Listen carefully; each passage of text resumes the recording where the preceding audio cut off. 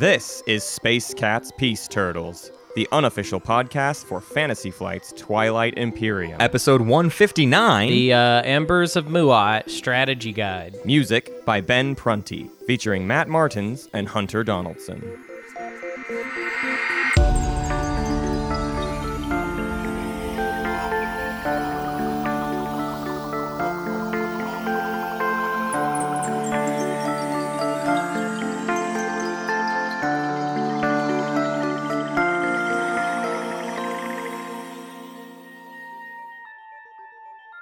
You don't sound very confident in that, Hunter. I'm not super confident in it. I would like to just kind of at the top let everybody know that the way this was supposed to work is you were supposed to play Muat. Because if you remember, I know. Kind of an old character in Space Cats Peace Turtles, Yin for Life, a long time ago broke me, and I was already broken when it came to Muat. Yeah, doing the last Muat guide broke you already. Yes. And then Yin for Life, back in the day, we used to have Space Kitty episodes where Space Kitty could just like do an episode of the show. And Yin for Life's idea for an episode was to just make me play Muat 4-player. And I was very grumpy. And it was 14 point. And I didn't like it. I didn't like it. It was all my least favorite things. And so, Matt, there's kind of this interesting thing going on this October where we actually have a lot on our plate. Yep. And you're still a kind dad. Yeah, you're kind of still a dad, huh? I kind of thought like that was like a thing that was going to go on for a little while, and then Molly would grow up in a few short months, and we would get back to just kind of our usual. But that is not actually what's happening. Apparently, you have still many things to do as a father. Well, and it's really unfortunate because I actually very badly wanted to play Muat and like work on this guide. Like I want this Muat guide was something I wanted to dedicate Xcha level of games to. Sure. I really wanted to like dig into them. But then like POK announcement, we're kind of actually rushing these a little bit at this point. Not to say we're not working hard on them, but I don't get to play six Muat games. These are not going to be as good as the guides from the half. Beginning of the for sure. So because we are trying to get to POK as fast as we can. But I really did want to play Muat, and so I am upset just in my own right that this didn't work out. But it should be said, Hunter's been working on strategies and talking to people, and then he played a game, and he freaking won. So yeah, you know, and this guide is worth its money. Yeah, sure. Whatever. What? You can watch the game and judge for yourself. It was an interesting game. I'll say that. I think it was a good game. I got to watch most of it, and it was. I mean, yes, there was some like strange happenings on the other side of the table, but you know what? Mm-hmm. That's how some games go. All right. Yeah. Sometimes that's how it goes. And if anything, too, it's a lesson in like what you're kind of looking for with Muat is, and we'll get in. We have an announcement to do real quick, but I just want to finish this thought of sometimes Muat needs chaos on the other side of the table, right? That's what you're trying to sow to make some things happen. So, anyways, before we we do have a bigger announcement. Before we get into the Muat guide. This coming weekend, October 17th and 18th, we are doing our Root tournament. It's really called our Root Test Tournament, but it's a 16-person tournament. Like a beta. Someone will be tournament. Crowned the winner at the end. So, you know, we have 4 games this weekend, 4, semifinal games. They are both the 17th and 18th at noon and at 6 p.m. Central Standard Time, or Central Daylight Time. So that's 17th at noon, 17th at 6, 18th at noon, 18th at 6. Then the following weekend is the finals, the 4 players or 5 players or up to 8 players from those 4 games. I guess technically if we have, because Root allows for co-op wins in some cases.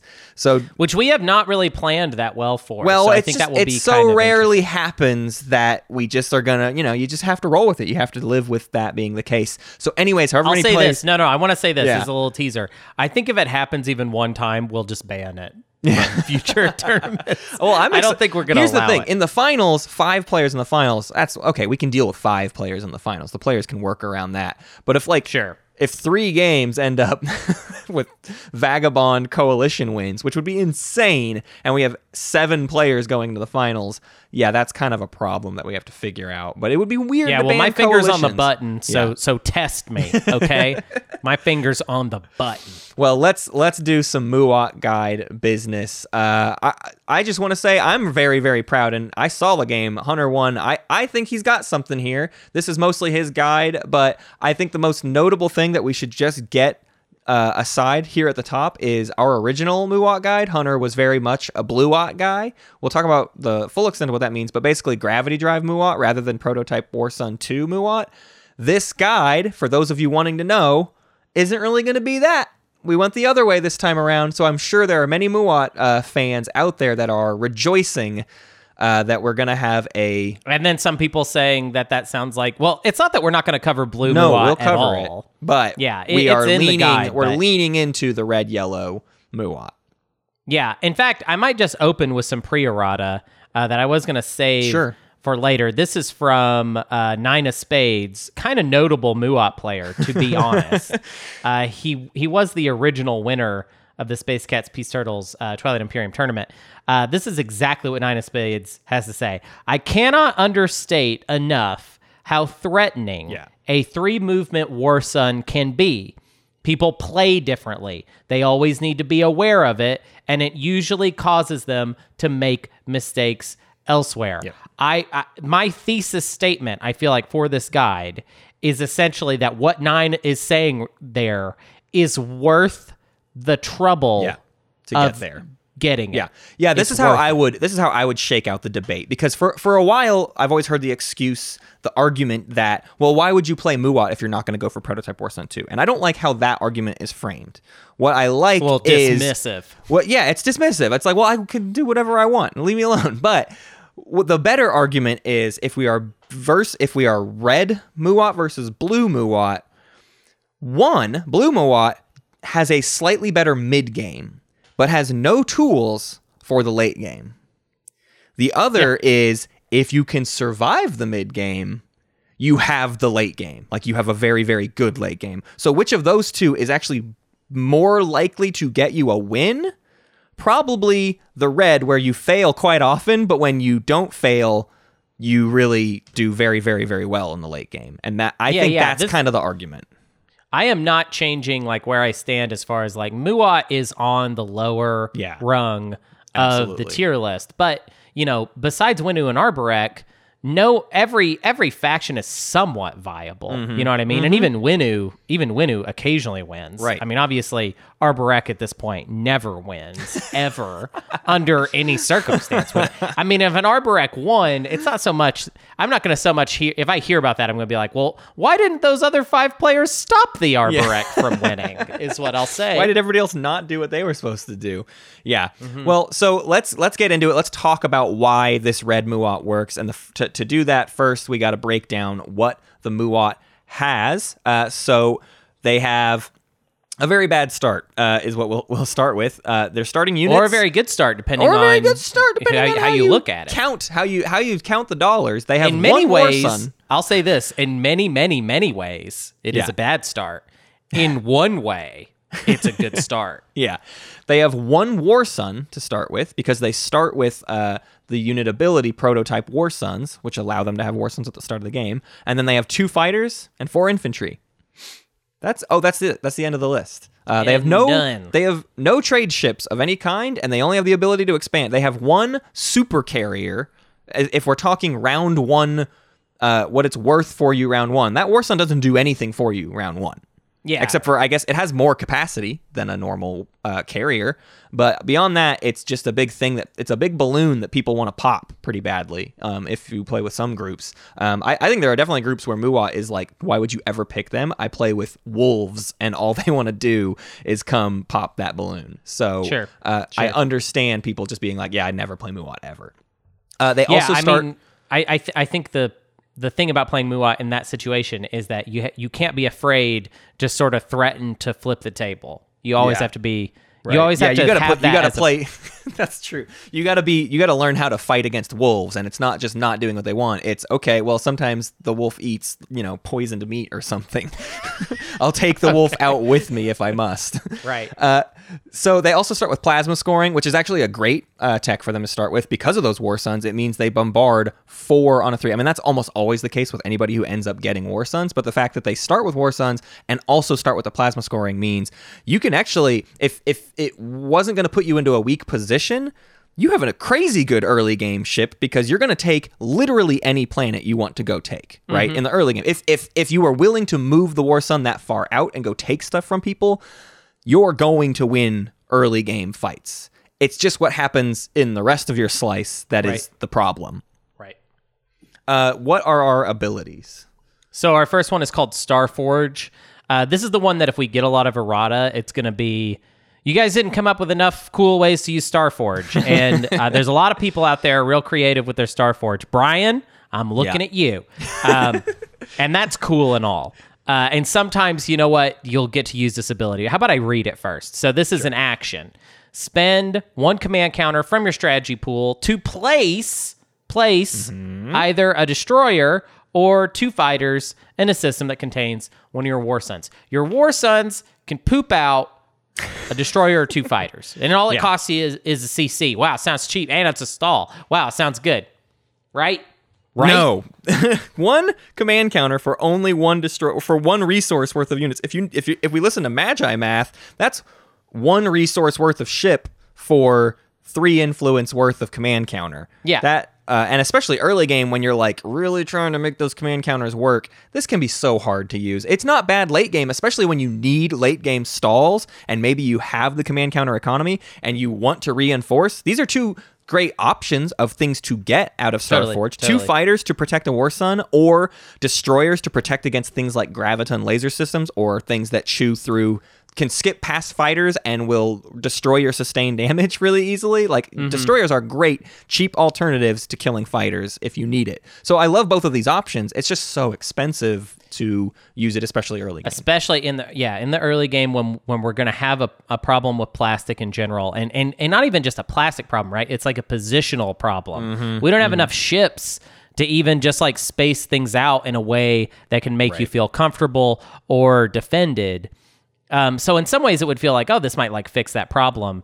But we have a command counter economy problem. And I can tell you right now, the really good people that are going to listen to this episode are really going to push back, I think, on a lot of the things that I'm saying. And I just want you to remember that you're really good at this game and that this guide is for everybody. You know what I mean? You can look at the game and see, all right, I know exactly where my CC economy is going to be. I can budget for this Starforge. Right. But in the context of doing this episode, can I say, just Starforge? It's good. Right. Just do it early. No. Yeah. Because then you're going to waste a CC that you wish you hadn't. And then we it's could going to be my spend fault. 20 You're going to call your lawyer's going to call me up and be like, well, Hunter said I could use Starforge early, and I'm not having that. Okay, I can't. No more litigation for me. Their other ability is Gashly Physiology, and it's your ships can move through supernovas, not stop in, but move through That's supernovas. different. Now, obviously, early game this is useless. This literally doesn't do anything because your starting War Sun only has 1 movement. Now, if you get a flank speed, I guess it can do something. If you get gravity drive, you can kind of use it, and that was sort of the argument last time we talked about Muat so many years ago. Yeah. But obviously, a 3-movement War Sun has even more opportunity to have a supernova not be in their way. But at the same point, all of this is totally conditional because there's only 1 War Sun on the map. And maybe not even that in some games, depending on how you built things. So this is fine. And can lead to really great moments, but this isn't like an ability that we're super excited to use. Yeah, I would discourage people from, unless you're, if you're just trying to get a feel for Muat, building your whole game around where the supernova is placed. Like so many people, like in chat on, like when I'm playing Muat on Twitch, wanted you they to just want me to do supernova plays. It's like, I mean, if it works, it works. But I'm not like planning for that is so kind of bogus to me that it just doesn't make sense. Doesn't make sense. Yeah. Their flagship is the Inferno. Spend 1 command counter from your strategy allocation to place 1 cruiser in this unit system. So slightly better than your Starforge, but it has to be with your flagship. And honestly, we have 2 War Suns we have at least 1 War Sun to build already, and that's our big ship. And then my argument is, then we need like destroyers to gum, and we need destroyers to soak hits, and we need fighters to soak hits, and like we want cruisers to be able to do other like the last thing we need is 3 giant ships on the board. 2 War Suns and then supporting fleets actually does what we need it to do. This is not going to be a guide where we emphasize the use of the Inferno. I don't think the Inferno is one of those flagships that are just useless. It's worth noting it's the good type of flagship. It hits 2 on a 5 and it has capacity 3. Well, actually, I think they all have capacity 3, but regardless, it hits 2 on a 5. So it's one of the good ones. Yeah. This guide is just going to be so focused on either prototype War Sun 2 or going blue Muat. I'm not even going to talk about green Muat, which is a thing. Yeah. That I don't have a place for the flagship right now. Now, I'm sure someone can say like, oh, it's pretty cool if you get Cruiser 2 and then you can use this. But like, I've already talked about how CC economy is one of the primary things that I'm building this guide around. I want to solve for that. And this is another thing to spend CCs on. And it's another thing where Magi Math says this is not a good way to build cruisers. So Right. So then their promissory note is Fires of the Gashly. You give this out, and as an action, the player can remove 1 command counter from Muat's fleet pool and then gain the War Sun unit upgrade. So you are giving away a stall and War Sun tech. Free War Sun tech. Now, they still have to build the War Suns, which is generally what stops anybody from doing anything with Fires of the Gashly. You can have War Sun. The only time I've seen this be useful is when it's literally someone's 3rd or even 2nd unit upgrade tech for the point. And they just want that. They just want a tech. That's how I've used it in the past of like, listen, hey, I can get you a point by selling you a unit upgrade that you'll never use, but hey, you'll use it. But obviously, Hunter's already been talking about command counters, and this one costs you a command counter. So you really have to plan ahead for it, right? I mean... Yeah, sort of. So in the game that is on YouTube that you can watch now, it's already out by the time you're hearing this anyways. I wanted to sell this. I do think this is a good promissory note to sell, and I think it can fetch a high price depending on the conditions, but it's also like, to me, this is a kind of like Sardak situation where it's like, we have a lot of problems and selling this promissory note might fix something. That's great, but it does cost us a CC. So it's like, I'm already emphasizing like, oh man, it's rough with the CC thing. But taking leadership often is like something that you should be doing as Muat. I don't end up doing it in my game because I have a high influence slice in it. But I would say, don't be afraid to sell this. It does cost a CC, but this isn't like the other abilities that we talked about where the idea is if I recommend this, you might do it a whole bunch. You're going to sell this, like once? Right. Hopefully not more than twice. I mean, I'm sure there's some people snickering right now thinking like, oh, I sold it 5 times. And good for you. That's crazy.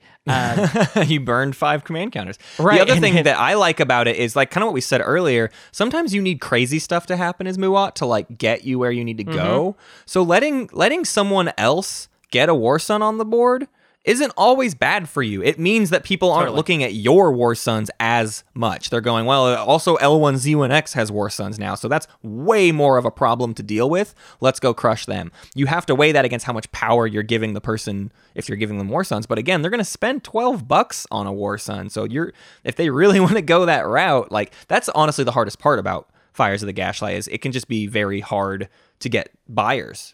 Because the price is all out of whack. Because people are like, well, I already got to spend $12 even to get the thing. How much do I really want to spend just to get the tech?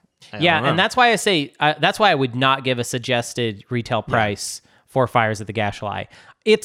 I think it sells for what you need it for. You know what I mean? It depends on how desperate your game is. Right, but we'll get into that more when we get to trading. Sure. So then to go over their faction tech, first up is a 2 red requirement, Magmus Reactor, and this got an Omega, so we've talked about this pretty recently, but it is your ships can move into supernovas, this is now kind of useful. Now, it doesn't have any inherent gain, but it is a cool thing of you get to camp your War Suns out in supernovas, and then go where, at this point, if you have Magmus Reactor, you're gonna get Prototype War Sun 2 because it is on your path to getting your 3rd red tech. So it's pretty likely that if you got this, you have War Sun 2s, which means parking in a supernova, you still have a lot of range, and no one's going to come pop that balloon. No one's going to come touch the supernova because nobody else can enter supernovas. So that part of it is very useful. The second part, though, is even better. Each supernova that contains one or more of your units gains production 5 as if it was one of your units. So you have little space docks that aren't space docks. This is especially useful because doing construction is something we're not going to be super a big fan of, and it's great to like have your space dock at home and then a space dock and a supernova. If that's like convenient to your slice, you can survive the whole game with just that and never do construction ever, and you'll actually be okay. I'm not saying definitely do that. I'm just saying like it's great that you have that in your back pocket as an option. Totally. I would say like it's not that we're allergic to construction or something. Mm-mm. It's like if you just kind of go along, I just feel like I keep re-emphasizing this command counter thing. It's like we just might not have the budget to get a forward dock out there.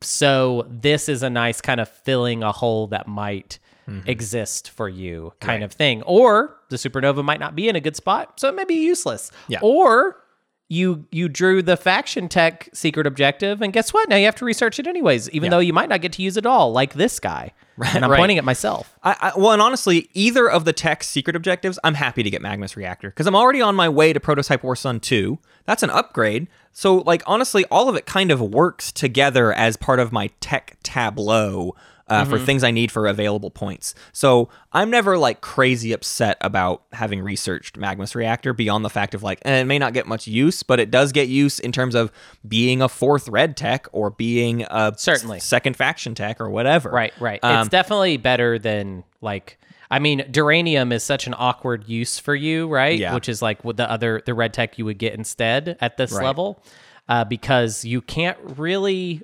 afford to tap your War Suns under any circumstance. Yeah. So, there is a world though where if I have a red skip in my slice and I know I'm going to have a red skip, I probably do skip Magnus Reactor to get War Sun 2. I don't like using red skips twice in a game because that's 2 command counters I didn't get. Ugh. Yeah. So I would rather use the command counter for the stuff and then get Majin. Majin's not horrible anymore, so that's the other reason we're kind of more willing to go for Prototype War Sun 2 is like Majin isn't a total bummer to get. So we get Majin, and then if we get a yellow skip or if we get Sarween Tools, we're going to skip Magnus Reactor and Duranium for the Prototype War Sun 2s. But that with that out of the way, your other faction tech is, of course, these upgraded War Suns we keep talking about, which the big benefit of them is the 3 movement. We've kind of already harped on this, but the other thing is they are cheaper. Now they're $10 War Suns.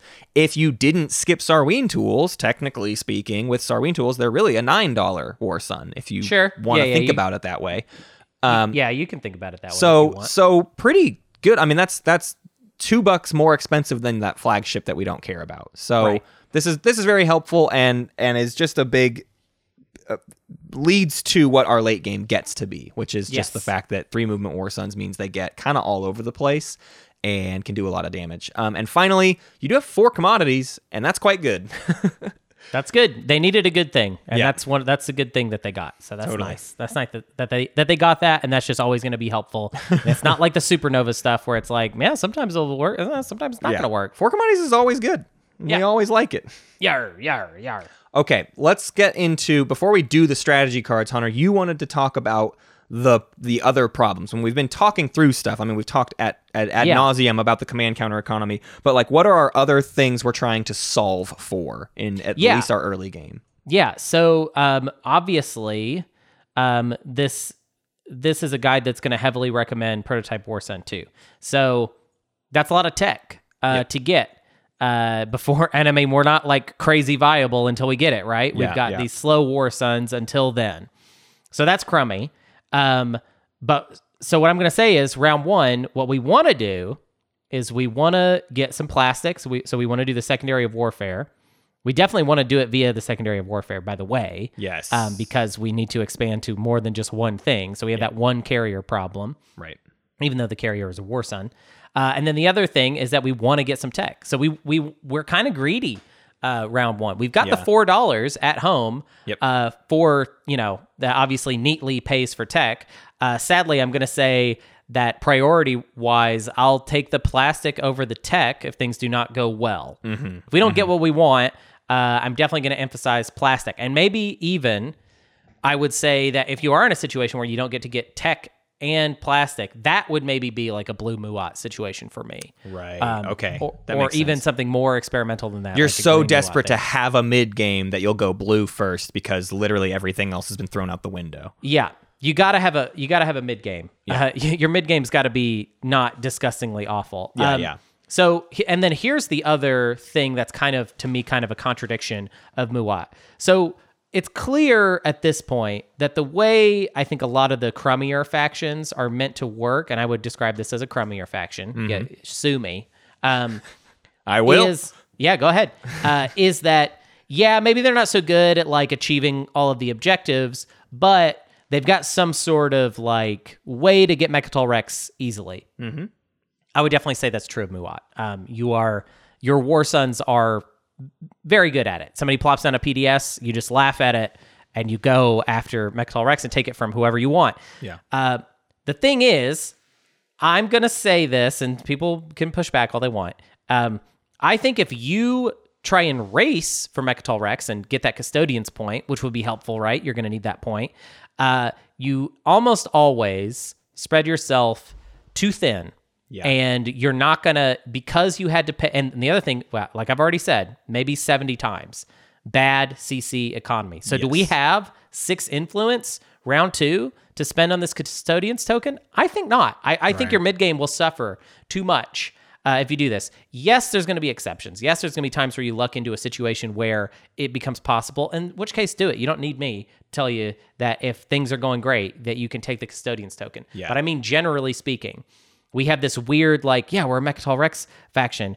We should, I should take politics round 1 and then take leadership round 2 and go for it. Ugh. And I just feel like winning that race can be its own pitfall. Yeah. So those are the problems. Yeah. The way I describe that pitfall too is you have one very big ship. This is how to like frame your early game in your head so you understand what the problem truly is. It's you have one big scary ship. Wherever that big scary ship is, that's great for you, but it's not everywhere else. And you do not have a good way to be everywhere else. So everywhere else will always be vulnerable to you. So if you go jump on Mechatol, you have that Arborek or Winnu problem where the rest of your slice is going to get robbed from you unless you play with like a super chill group. But like tournament play, people are going to come gut you because they know what it's going to get them in the long run. So just always consider, don't think about where your War Sun is, because wherever your War Sun is, that's going to work. Whatever it wants to do, it's going to do the thing it wants. But you need to always be thinking about where your War Sun isn't. Yeah. And in order for you to take any planets, your War Sun can't stay in your home system. I'm sorry to say. So there is kind of a problem there of just like, what do we do? Right. So let's get into our early game strategy card picks, our round 1 stuff, and just getting us into also how we feel about strategy cards throughout the game. Hunter, leadership, you keep talking about command counters being a big deal. Leadership seems like it would be my top choice then, right? For round 1, I'm going to kind of take it down a few pegs, but like I would, so I'm going to recommend a couple cards as just like middle of the pack. And then I'm just going to list my arguments for them. And then it's just kind of up to you to figure out which one is the right one this time. So I've got 2 top cards that I know for sure are the top, and then a middle of the pack, and then some low. Yeah. So leadership's great. We got a problem with command counters. Let's get some extra command counters. The one thing I would say about it is that maybe in this situation where we take leadership, our problem is where are we going to get the money? What's good here is that we're a 4 commodity faction. We can now afford to definitely Starforge, get a destroyer, and send that destroyer to do trade, right? Yeah. Well, that's kind of expensive, right? That's 2 CCs it took for us to get 3 trade goods. So I'm going to kind of leave it up to you. Hopefully, you can find an easy situation into trade. That's what I'm always looking for. Yeah. And in this situation where it's like, oh, I'm leadership, I feel like it's a little shaky. as compared to some of these other choices I've got that I feel like are a little more solid for the middle. I almost said that leadership is mid-low due to kind of a lack of options that you might run into. Right. Because we want to build up a command counter stockpile, right? One of the good things about Muat is that going into round 2, we can almost always take at least one CC out of fleet pool. So we kind of have one banked, basically, at least one, maybe even 2. Right. But you don't want to get ahead of yourself and spend too many secondaries. Yeah. I would say that's kind of a mistake. Also, the other thing is that like people will try and stall you out on warfare a lot, especially if you have that kind of group. So this might be a situation where you're basically like getting some CCs and then having to spend all of them on Starforge so that like you don't get stalled out now. But at least you're getting plastic for that. I agree that it's basically a situation of you have even worse needs round 1, and then rounds 2 through 5, you have command counter needs. But round 1, you don't actually have like a command counter problem round 1 because everybody starts with enough command counters to survive round 1. You sort of do start with a command counter problem because you only have one unit that moves forward. Well, yeah, so you are very weak when it comes to stalls, which is probably something I should have said in problems. You are pretty easily stalled out, and your only way around it is this thing Starforge that is Magi math not good. It's expensive to use Starforge. So I would say overall, leadership is, I think, a stronger pick if you're going to save some of those CCs for the future. If you're going to spend all of them, then it almost feels like you'd be better off taking something else, like maybe even the next diplomacy. All right, so this is what it took. We're there. This is what it took We made it. for me to say that diplomacy might be a good pick. Yeah. I like it for Muat. Okay. Because Muat is in such a desperate situation early and mid game that it's almost worth it to just say, yeah, you know what? I know you're gonna get to do some stupid stuff with this. I don't care. Yeah. And just go for it. Right. Right. It solves your problems is the thing. We've now got the money for tech and for plastic. Right. And it's pretty hard for Muat actually to get kind of screwed out of stuff when they have Diplo because the biggest benefit, the reason Diplo is better for Muat than it is for like Winu and Arborek is that 4-resource home system. So no matter when tech happens, you can do tech. And depending on when your Diplo is going to happen, there are many scenarios where that opens up warfare to you. Yep. There's only like the die-hard warfare stall that's going to hurt you in this situation. Every other situation is not that bad for you because you can always use Diplo to either refresh Muat itself and a second planet or 2 planets out there, and all you actually need to survive is $3. $3 really saves your round because that's what's going to get you your second carrier. Right. So the stall is the only last thing that can hurt you, and sometimes Diplo gets to be leverage in that stall. Right. Yeah, I would say if you have a group that is open to the idea of you taking Diplo and then getting to negotiate with warfare and tech and get those secondaries popping at the right time, then certainly. I would say this is a situation too where if I take Diplo and people are just saying like, no, we're not going to play nice with the secondaries. Well, you technically, and this is the type of stuff that you maybe have to do as Muat, and it sucks. You technically have quite a few stalls if you want to, and you could basically say like, you know what? Fine, I'm not going to get to do. I'm not going to get to play this the way that I wanted. I can waste a lot of CCs. And just try and make it so that none of you get to use diplomacy in a fun way. Right.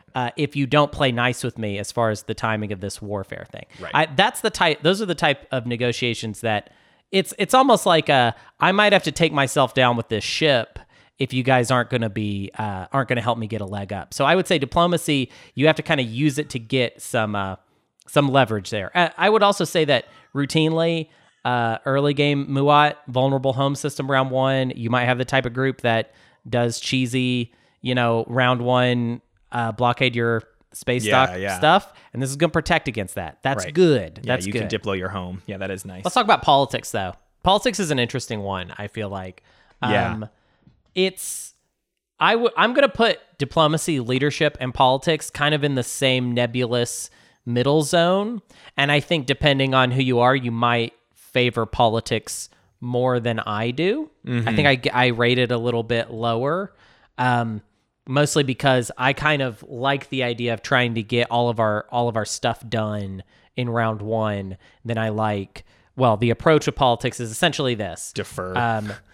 We defer the tech, right? So we're going to get plastic done round one, and then round two, we're going to take tech and double tech. I feel like double teching in general has kind of gone out of favor with me unless you're just ahead on a lot of different fronts. Right. And with Muat, we don't generally get to do that. So I feel like having to spend 6 resources on that, it just feels like it could hurt a little bit. I would rather continue to build plastic, a little bit of plastic, one tech, a little bit of plastic, one tech. I like that flow better. But there's obviously some other things that you might get out of politics that are interesting. You might draw an early game flank speed, which for you is awesome. Yeah, that's good. And any sabotages. Sabotage is always great, right? Obviously. So that's some stuff that's all good to have in the pocket. I just feel like with your War Sun, an early game flank speed can really change the scope of your mid game and help you do something dastardly. I would also say that if you have a Hakan in the game, you should probably be checking in with them to see if they have a flank speed and try and buy it off of them for sure. That's just a random aside. Yeah, obviously, it doesn't have anything to do with what we're talking about right now. Like we said before, do not worry about trying to get the custodian's token. So if you take politics, this is not a play into leadership in order to go for Mechatol Rex. Yeah. Unless obviously a bunch of weird stuff happens. I think that is pushing it too far. Yeah, that flank speed in tow makes it even more enticing, but still maybe not the right path unless you like really solve some plastic problems. Right. The other thing to note with politics is that it is possible that you will draw a stall that will be helpful in case someone is trying to muscle you with the warfare secondary. So that would be like, we don't have to Starforge yet because I drew X card. Yeah, right. So that's helpful. But yeah, I will say in this situation where we take politics, all we're going to do is the warfare secondary, and that's it. I mean, it's going to be a pretty slow start. But hopefully with double tech next time, especially, I'll say this, double teching, I don't love it because we are kind of somebody hurting for influence and money and all of the resources that we could be hurting for. However, if you don't have any skips, obviously at some point you're probably going to have to double tech if you're wanting to get prototype War Sun 2. I mean, there's just not enough time in the game for you to just slowly, not get any extra tech outside of the like one tech each round, right? Yeah. I like framing this as it can be as good as Diplo and leadership, basically. And that being kind of the end of the argument. It's just like, it can be as good as one of those two.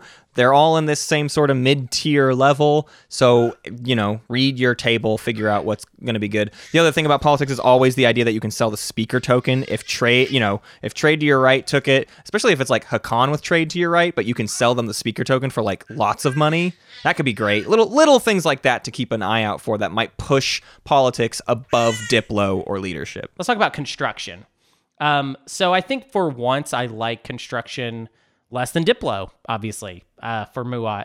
A forward dock is not a bad thing. I definitely don't want to make it sound like we're arguing against a forward dock. Right. It's just we've got a lot of needs, and that's not high enough on the priority list. And the space dock doesn't solve any problems because our real goal is to get those 3 movement War Suns. And once we have 3 movement War Suns, forward docks aren't even really like pertinent. To me right now in the early and mid game, a forward dock is just another territory I have to try to control with not enough units. That's a very good point, actually. We don't have the plastic to put these other basically targets on the table so early. So that's why it feels like kind of not great. Also, I'll say like PDS Muat might be a thing out there for somebody. It's not a thing out there for me. Maybe it works, maybe it doesn't. I didn't test it. I don't intend on testing it. It's one of those like you have a killer slice and you're just never even going to leave your in those dream scenarios where it's just like, I just put PDS everywhere and a War Sun in the one spot my PDS don't cover, and I actually can coast the whole game. Construction, it's fine. It's not actually, well, I mean, I guess I'm not saying it's fine. I'm saying like I would probably under no circumstance actually pick construction because I would just pick Diplo instead. Actually, one more problem I want to mention about construction before we move forward is that essentially we're not very, like, you don't want your first action to be moving the War Sun if you can help it. Obviously, in a lot of situations, you might not have a choice. But with the construction take, you're moving the War Sun and then using construction. Otherwise, you're letting basically everyone get kind of their choice picks, unless I guess construction is first action and you plop down 2 PDS in your home system, which now it just kind of smells like what's the point of any of this, to be honest. So I would say construction is crazy low for me. Let's talk about trade. So trade is, I would say, my tippity top. I think it's probably the best one. I think it's narrowly ahead of technology because there's some circumstantial situations where trade might not be the best. First of all, the problem is we don't have any trade ships, right?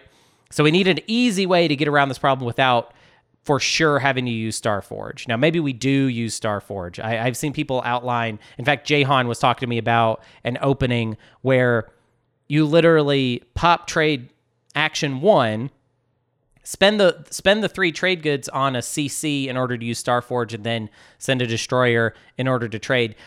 I'm going to say that's a little bit like kind of just like moving money around and not making enough money in order to justify it. But it also depends a lot on your meta. Some metas are like very cutthroat about warfare stalling. And if that's the case, like maybe you have to go this far in order to get around it. The way Hunter likes to think about it is maybe there's a place where we get a neighbor without having to do much. Yeah. Possibly even, I would almost rather negotiate a favorable trade with somebody if they're just willing to be the one that moves the trade ship near me. Something like instead of an X-1, just a straight up 4 for 4. Now we've made like $7, right? Like that's really going to help a lot.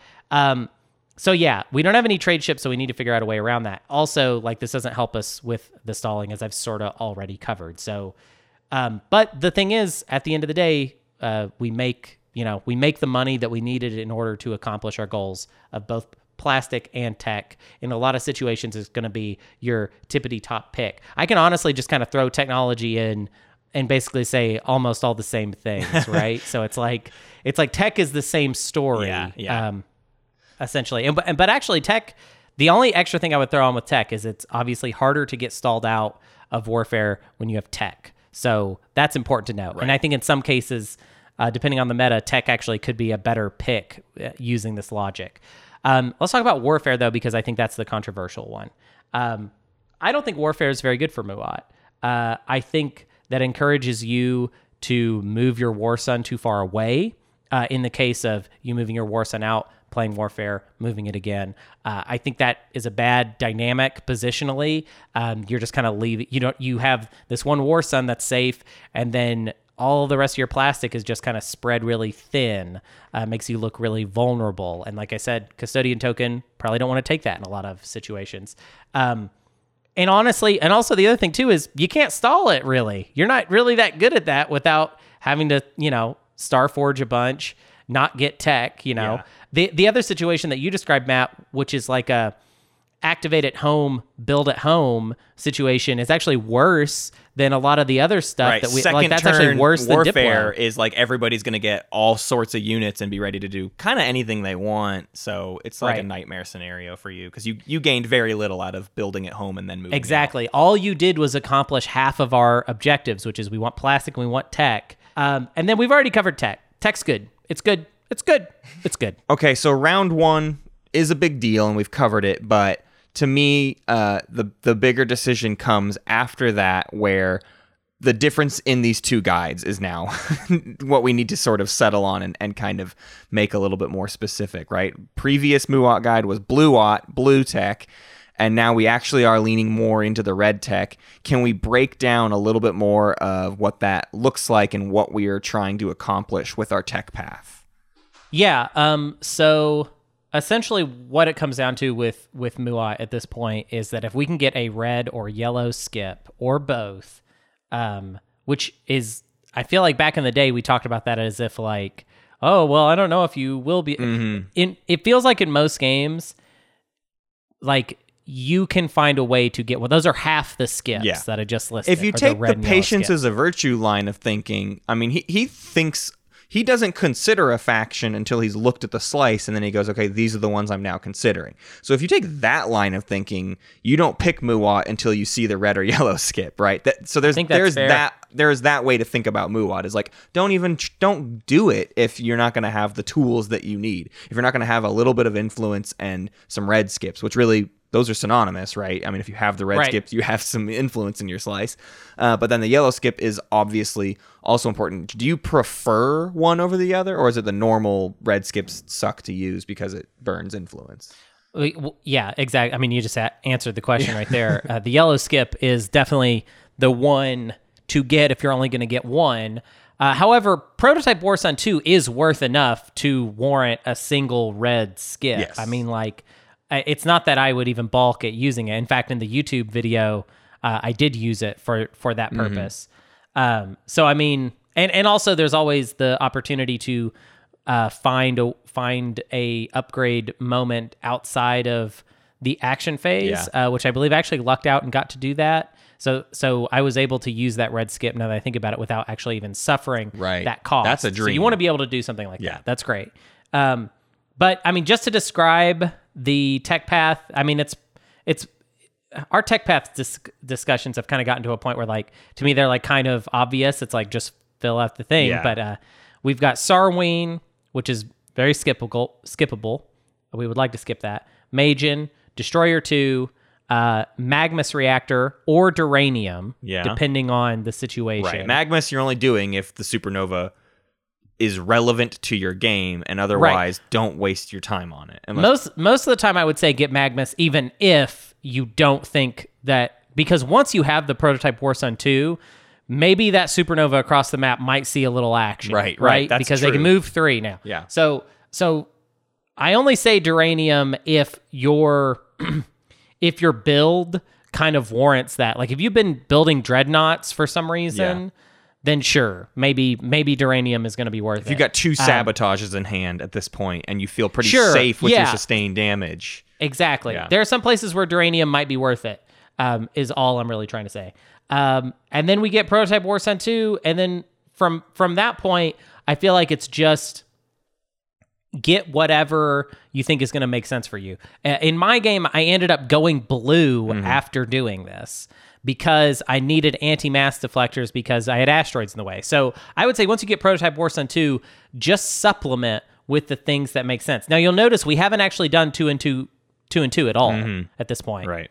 So that's why I say this is like in this tech path, the goal is to get to Prototype Warzone 2 as quickly as we can and to put off the tech objectives. Right. Obviously, 2 upgrades will get that, right, on this path. But we're not getting 2 and 2 until after, right? So hopefully with our single Warzone, we can accomplish control objectives that are out. Maybe we can find a way to do spendies, even though that's hard. Just put those tech objectives off until later. Well, and in the later game too, like if you get that second Warzone out, in that later game, it's actually a little bit easier to sit on the tech objective in your, like keep the Warzone at home. Like if you've gotten the work done in the mid game of like getting some control objectives done, you can kind of sit back and like, okay, let's now just finish out that tech while my Warzone defends my home system. I'm not going to lose that. Like I'm not going to lose any ground here. I actually can kind of rest easy and just redivert energy into tech. Sure. Or, I mean, I will say this. I don't feel like Muad is especially good at accomplishing those secret objectives. So once the Prototype Warzone 2 comes out, hopefully that's when you can start, getting things like any action phases done. Obviously, you're really great at making example. Yeah. That's kind of your thing. That's kind of it. Yeah. Though, as far as like the things that you're notably good at. But like, I think I ended up chasing Fleet Logistics after doing this build, but that's like way too much to suggest. Right, you had a crazy tech game. I mean, you had some wild options for tech in your particular game. So then, but I would say most of the time you want to try and have a crazy tech game if you're playing as Muad. You want to take tech and double tech at some point. Right. So what what happened to Blue Muat? What's really the argument of why we shut it down? We sort of said this earlier, but I feel like I want to reiterate like what happened to our mentality on Gravity Drive first Muat. I just don't think that. So like even in the original guide from whenever that was, oh my god, so long ago, I hadn't actually won any game as Muat. Yeah. I was playing mostly Blue Muat and not making it happen. And I feel like as time has gone on, I've come around on factions that generally are a slower start into like a big payoff. Yeah. So if you're willing to play the slow game in the early game into a decent mid game and then finally a great late game, I'm thinking like, honestly, I feel like in some ways Sardak prepared me for kind of letting go of this, just like, no, just go like AMD into Grav Drive so that your Warsun can move 2 and forget about Prototype Warsun 2, because I think that you just get screwed over too many times from that. I mean, like late game in the YouTube video, you'll see I draw the faction upgrade secret objective. That if you go Blue Watt, that is a dead secret objective. And both of them are 4-in-1 color. Like you're gonna have difficulty going 4 blue with Blue Watt. So yeah, it just doesn't quite pay off. It feels better in that mid game. This is what we talked about earlier, but it does feel better in the mid game to be Blue Watt, but it doesn't have any payoff. It doesn't get you anywhere in the long run, and that's kind of why it has fallen to the wayside. Yeah. I mean, we can describe it for you real quick. It's AMD Grav Drive Neural. I will say Fighter 2 is a fun upgrade for Muat. Having the versatility of the fighters being able to move around from like maybe there's a big cluster by the Warsun and then they spread out into Gum. Like that versatility is really fun and makes a lot of sense for them. I don't know if it's not better than Prototype Warsun 2, but it's but it is good. Yeah. Daxiv is fairly skippable into Hyper. Carrier 2 is a little unnecessary. Honestly, you have a very good carrier in a Warsun. Right. Infantry 2 I can see making sense for Muat. Well, but even then, I mean, you've bombarded everything off of the planets most of the time. That's always been my issue with blue-green Muat is Muat is going to wipe the floor with the bombardment, and so the infantry is just cleaning up at that point. It's really more about Hyper, because you have a CC economy problem. Hyper is a very good choice for you. See, I mean, it's hard to even know like what upgrades are going to be useful for Blue Muat, because so much of it doesn't play into your strengths. It's kind of just like generic, good upgrades. Okay, well let's talk trading, but more importantly meta, because I feel like just calling this a trade section doesn't do it enough justice. I mean, we talked about their promissory note being good, and we love 4 commodities, but I think there's so much more at work with Muat because you start the game with the scariest unit on the board. Yeah, it's pretty weird. So yeah, you're scary. I feel like there's this. What I may have already said it earlier in the episode, but I feel like discussions with Muat get like fairly tilty really easily, because it's like what we described before, way back. All of your eggs are in one basket, and the egg in the basket is a gun, right? So like you're brittle, but you have this really scary thing in your pocket. So like I feel like there's a lot of situations with a Muat where if somebody's kind of testing you, you have to let them know that you might throw this game. I feel like that is definitely something that you have to keep in your pocket. And I don't really like playing that way, which is one of the reasons I don't like Muat. And I still don't like Muat. Okay? But because that's just extortion is not my game. It makes so much sense why this is like one of Zendog's favorite factions, because Zendog is so that way of like, if you mess with me, I will come guns a-blazing. So you're better off just not messing with me. Yeah. So it's easy for a Muat game to get kind of tilty, kind of like, like we're so-and-so seems mad and now we're going to fight, basically. So, but letting people know that you're willing to play dirty as Muat, I think is entirely necessary, because all you have is this one nasty trick for, the first 3 rounds. And that's a good scenario. Yeah. Where it's just one for the first three rounds. Well, and we talked earlier about the promissory note. I love diverting some attention away from you if you can get the right price for it, like selling that thing across the table to get some decent money or whatever it is. If it's a point or something like that, that's great. And ideally, you sell it to someone who actually can afford to build a War Sun, because you would kind of love somebody else to be, because at the again, if we're talking about Prototype War Sun 2 Muat, you're going to have the scariest War Sun in the end game. Like you will get to that point where you still have this crazy range to get out and do whatever you want.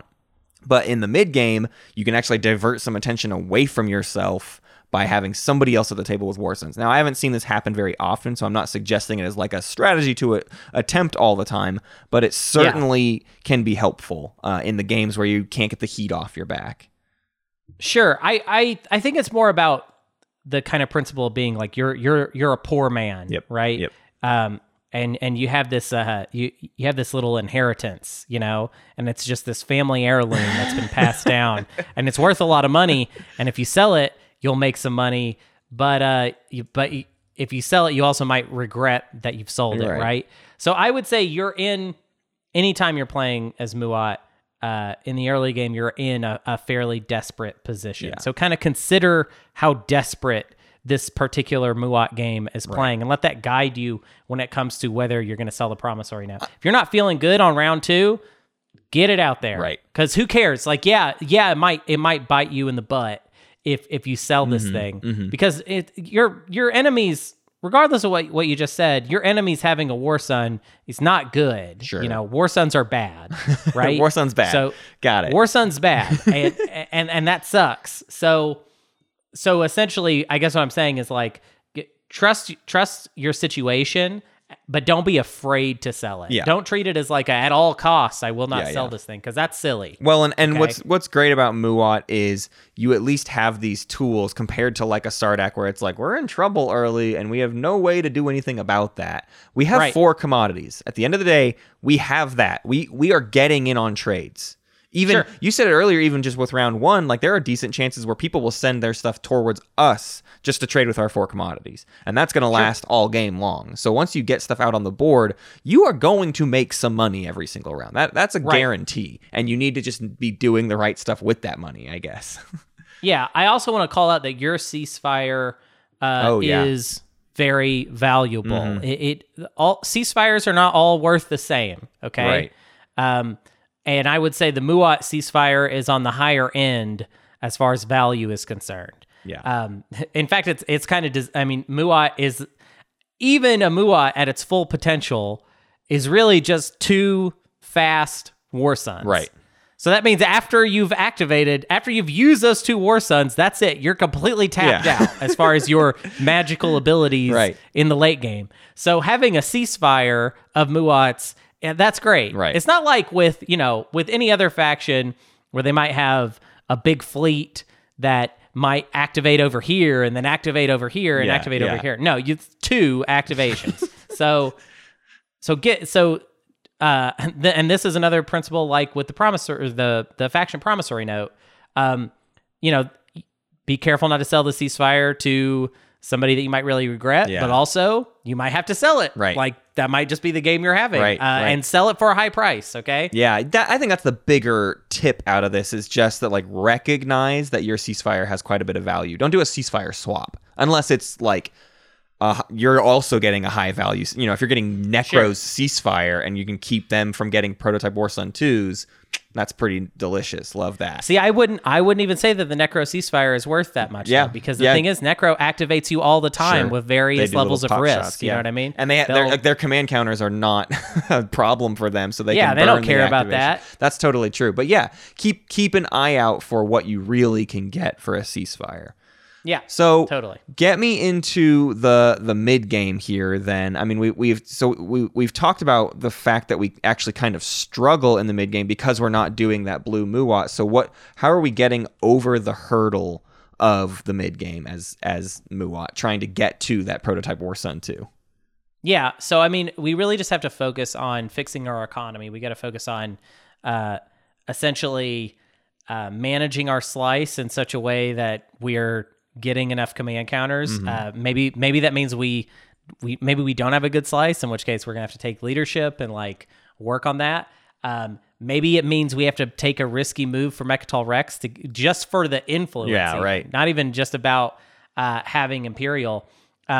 We have to either play nice with our neighbors. I love the idea of an early game Muat trading points with people. Fine, trade points, whatever. You know what I mean? Whatever you got to do to stay competitive through the crappy parts so that we can get to the good part where you have fast war Yeah, suns. you can't put a war sun on Mechatol, your home system, and the Equidistant. So find out ways to trade the Equidistant. Like get something for the Equidistant that you can't necessarily hold all game.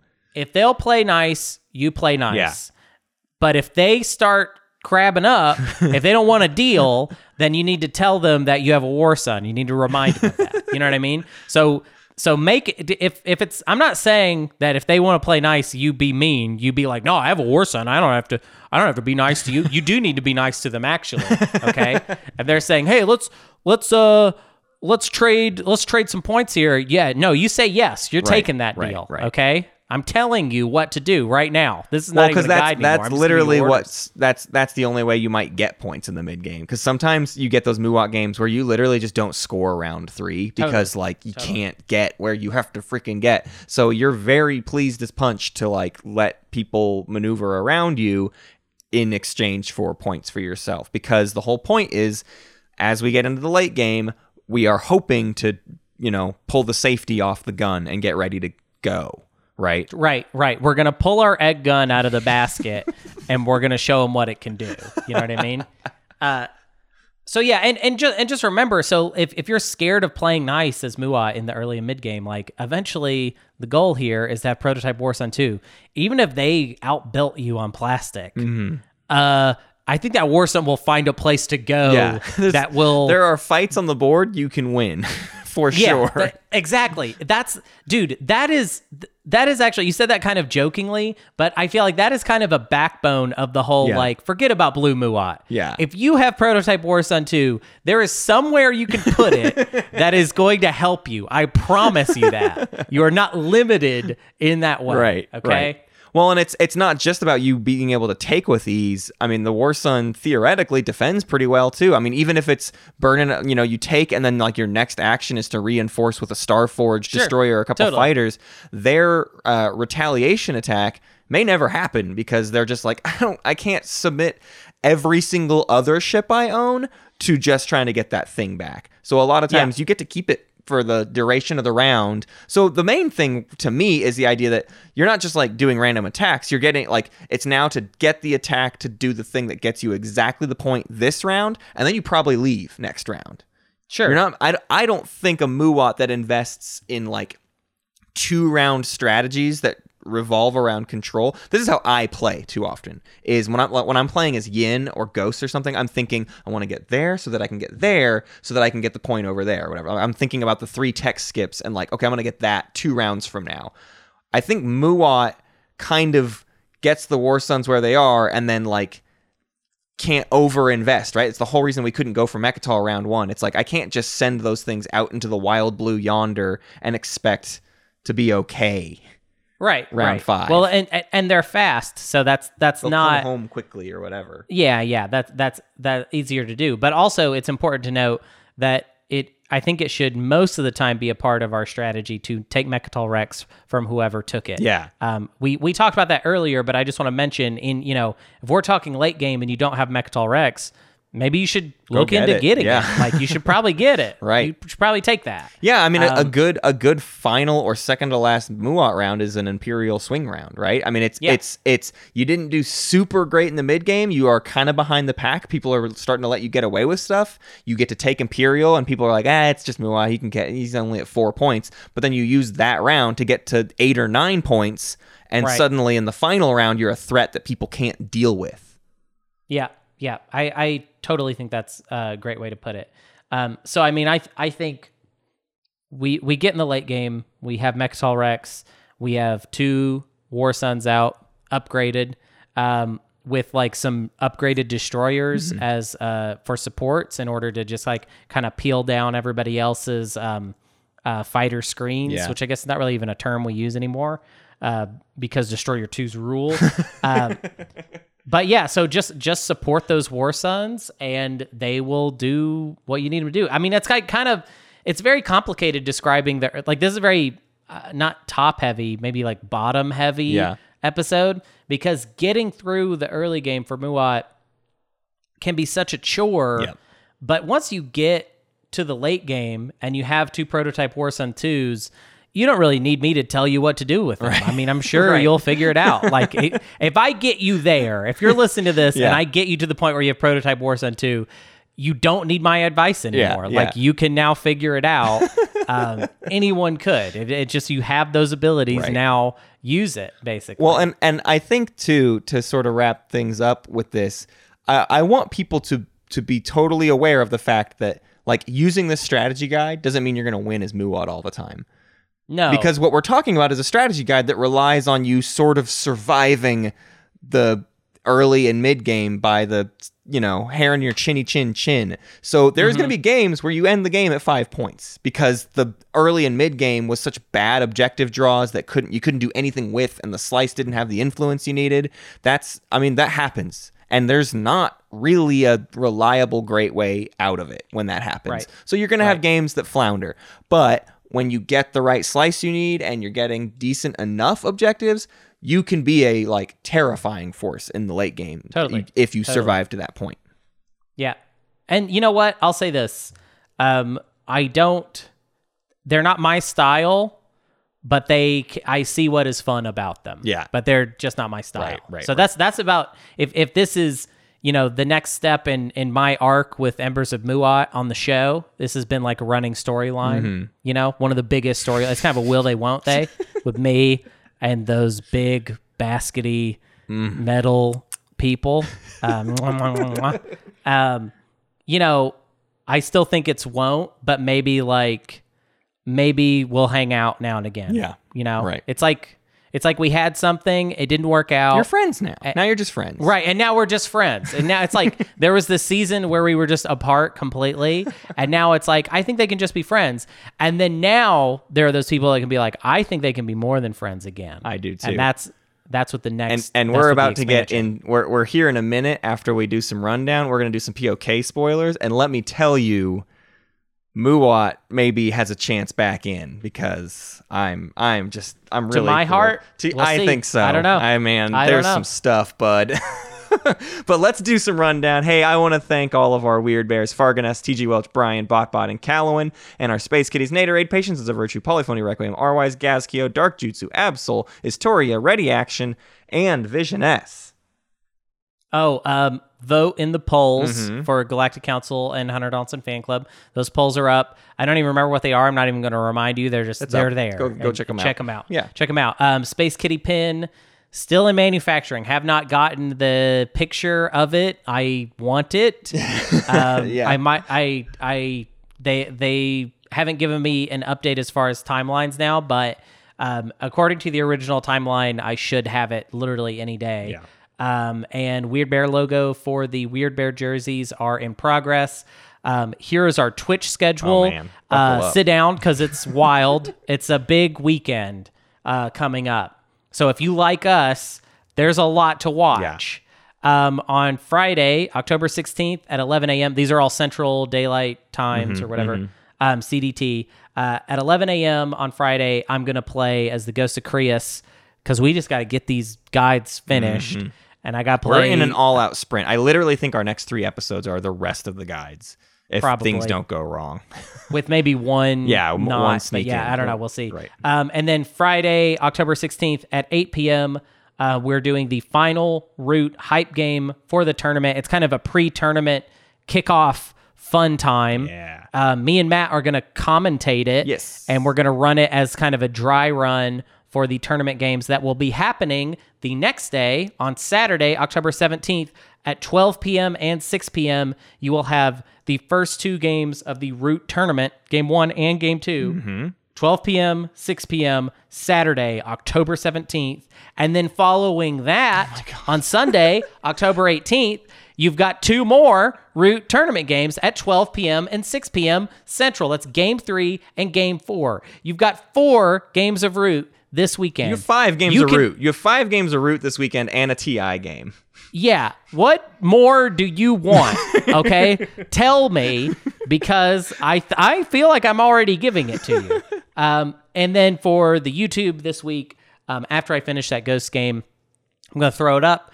Win or lose. Yep. Same promise I made you with the Muat thing. Right. You'll get what you get. Maybe I blow it. Maybe I don't. Maybe you won't get anything good out of it. I don't like it when I say I'm putting the video up before I've even played the game, but I'm going to do that. So we'll see what happens. And you can also rate our show on iTunes or Apple Podcasts. Give us a 5-star rating if you liked what you've been checking out. Things are kicking up into even higher gear once Prophecy of Kings releases. Like, I'm very stoked for what's going to happen, and to be that frank, is coming up so quickly. I know it's freaking me out really how soon that is. I mean, we're like a month to a month and a half away, and I mean, to be frank, like, Hunter and I are currently in a situation where we're trying to get me full time with the show. So every little bit counts right now of 5-star ratings, being a part of our Patreon, all that stuff, talking to, we're trying to do everything we can, because the second I'm also full time, Hunter and I can kick these sorts of tournament events into high gear and do even more stuff. It'll be completely different. Yeah. And it's either, I mean, just to maybe throw a little more, heat on it. He either goes full time or I'm firing him. So it's like It's kind of a do or die moment for Matt. He is either leaving the show and I will just talk for 2 hours every week to you uninterrupted. Just me. Save Hunter's vocal cords. Get him a co-host. That's, you either get that or Matt goes full time. Okay, so get on it. Okay, it is time. It's time for some POK spoilers. This week, I'm going to start. Well, hey, wait, I just want to say welcome to Magi, who has skipped to this point. Yeah, hi, Magi. Thank you for joining us. Thanand for joining us. And then many others. We know there's many others, but we know there's many of you that don't listen to the show anymore and only listen to the spoilers. Okay, I want to start with the faction. The faction component this week, because what is actually juicier this week is the non-faction thing. But the faction component we're doing this week is the Muat agent, who goes by the name Umbat, U-M-B-A-T, Umbat. And Umbat, I'm going to read the flavor text this time. I have not been doing this. Umbat is the Forge Master. From outside, the forge appeared to be a perfectly smooth spear of quicksilver, albeit one ringed by humming mango coils. That's not right. It says it when it says mango coils? Mango hyphen coils, but when the forge So you're telling me these egg-shaped robots have food-themed, like, tech? But when the Forge Master diverted the flow of raw base elements into its center, he began to ripple and bubble, and within minutes, a fully formed colossus emerged from its core. This is It like the literally birth. sounds like cooking. Yeah, that it's cooking. literally sounded like You cook a little cooking. mango, you get a little Umbat. And here's what Umbat is. As an action, exhaust this card to choose a player. That player may produce up to 2 units that each have a cost of 4 or less in a system that contains one of their War Sons or their flagship. Yeah. That's Pretty cool. Pretty cool. This is a fun... Dane has done these interesting little sneak... Winnu and Arborek and Muat all have, like, bad round ones because they don't have, like, the second carrier and stuff. Not anymore, they And don't. he's found all these tricky ways where he gets to kind of say, yeah, get yourself a carrier. But, like, well, it comes with some caveats, I guess. So, but this one is... I mean, you get to build 2 units. So you get to build your carrier and a destroyer, right? I mean, you literally only start with 1 unit anyways. Your first action every game as Muat can just be this. Just build your carrier and a destroyer, and you're ready to go. It's very Now you have to cool. burn your home. I mean, you're not just getting those units for You don't free. get You for are producing free. them. So there is still kind of like a tech situation with Muat now. Like, you can build your units to expand, but now you still need to find $4 to do tech, right? Sure, So- but you can't be stalled out Yes. for warfare. Right. That's the big part. You don't Like, need go warfare. back and Now you do not need warfare. go back and listen to This episode. This episode. Go back and listen to. I want to cite. There's this episode we just did. Have you heard the one we do about Muat? Because we spent a lot of time talking about being worried about getting stalled out on Warfare. Yeah. That's out the window. That's gone now. Right. That's gone. Okay. Awesome. Okay. Bigger news. Bigger deal. We have a red tech that has not been fully revealed yet. So today I have to present to you our level 0 red tech is AI development algorithm. When you research a unit upgrade technology, you may exhaust this card to ignore any one prerequisite. When one or more of your units use production, you may exhaust this card to reduce the combined cost of the produced units by the number of unit upgrade technologies that you own.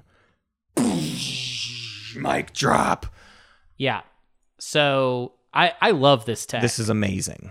This is a great tech. This shapes 50% of the factions in Prophecy of Kings now. Yeah. What this tech does is opens everyone up to the possibility of Prototype War Sun 2, of War Suns, right? This is now, for Muat specifically, we're talking about we start with Plasma, we get this, and then if we get Sarween tools, we just skip to the War Suns now. Or if we have a yellow skip, we use this and the yellow skip and we get Prototype War Sun 2. Well, honestly, I think it's about skipping Sarween and going. I think it's going to be all about being red, blue Muat now. Right. Totally. Where we're skipping Sarween to get to Prototype War Sun 2 and going down blue. I think it's going to be. Can I say the biggest deal to me with this? And I've sort of teased this in the past and had to watch myself because this tech makes me so excited for Hakan. I can't see straight. Because we start with a blue and a yellow. We get this tech. So we have a red and a yellow. I get one more tech. I get one more. If I get plasma scoring or something, I can get War Suns. I also, because I have the blue and the yellow, I can use this tech to get Dreadnought 2 without getting Gravity Drive if I want to. Yeah. The way the blue and the yellow works out is I can get every single unit upgrade in the game except for Infantry 2 when I get this tech.